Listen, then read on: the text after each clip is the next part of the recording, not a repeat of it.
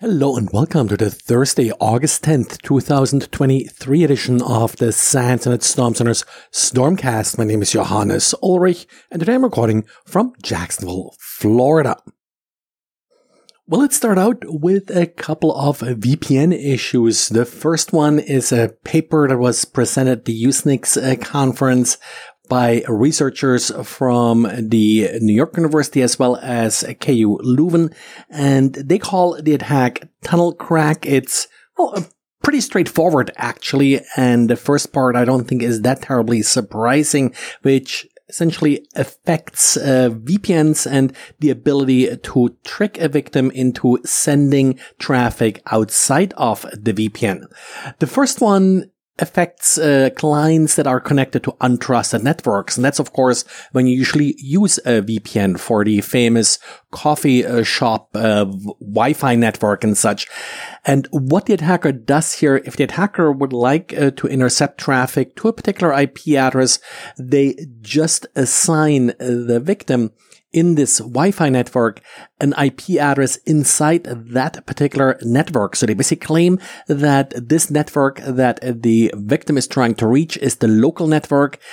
Packets inside the local network are usually not going through the VPN. After all, you may need to get past captive portals and such.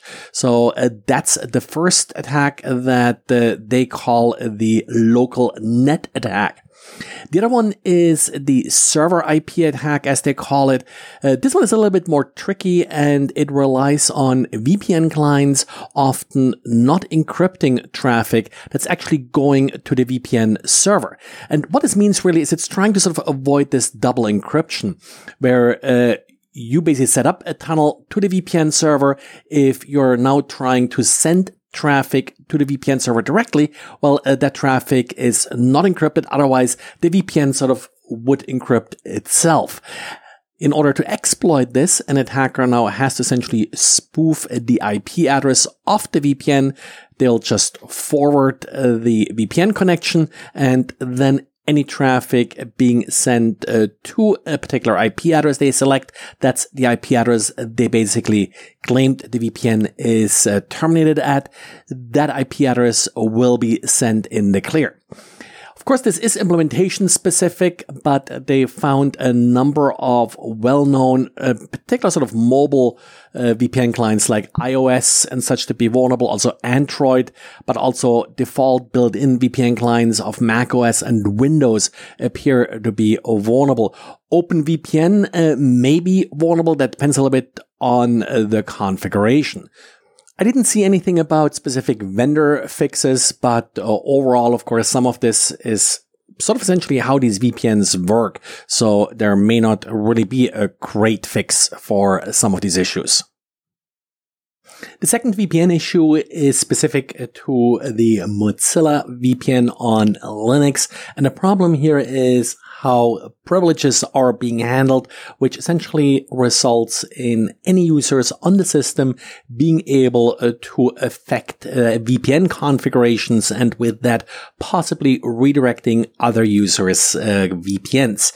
This is of course less of an issue if this is a machine that only you are using, but still, well, after all, we like Linux and Unix operating systems for sort of their solid user separation, which is not valid for the Mozilla VPN configuration. And then we got a little bit Patch Tuesday cleanup. First of all, Exchange users, your life hasn't been easy and is not going to be easy. If you're running a Microsoft Exchange on a server that's not using the English language, then you may have problems installing the latest update.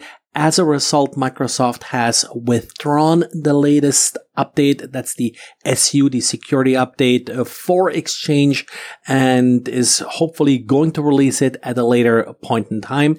I'll link to an article in the Exchange team blog that has some user comments here, also with some sort of scripts that may help you if you're stuck here and don't really know how to undo or redo the particular patch.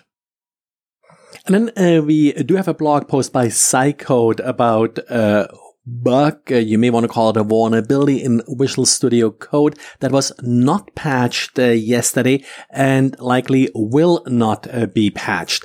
The problem here is that extensions that you're loading in VS Code have access to each other's secret. There seems to be sort of no good way to prevent this. So a malicious extension could steal like API keys and such that another extension has access to.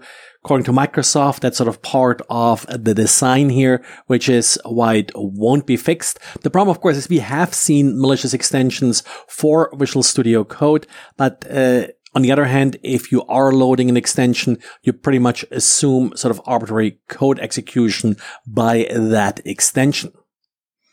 And then Google announced to somewhat structure their update process a little bit different. Security updates will now be released weekly, and every 4 weeks there will be what they call a milestone release. So that's when the version of the browser will increment. Well, that's it for today. Thanks for listening, and talk to you again tomorrow. Bye.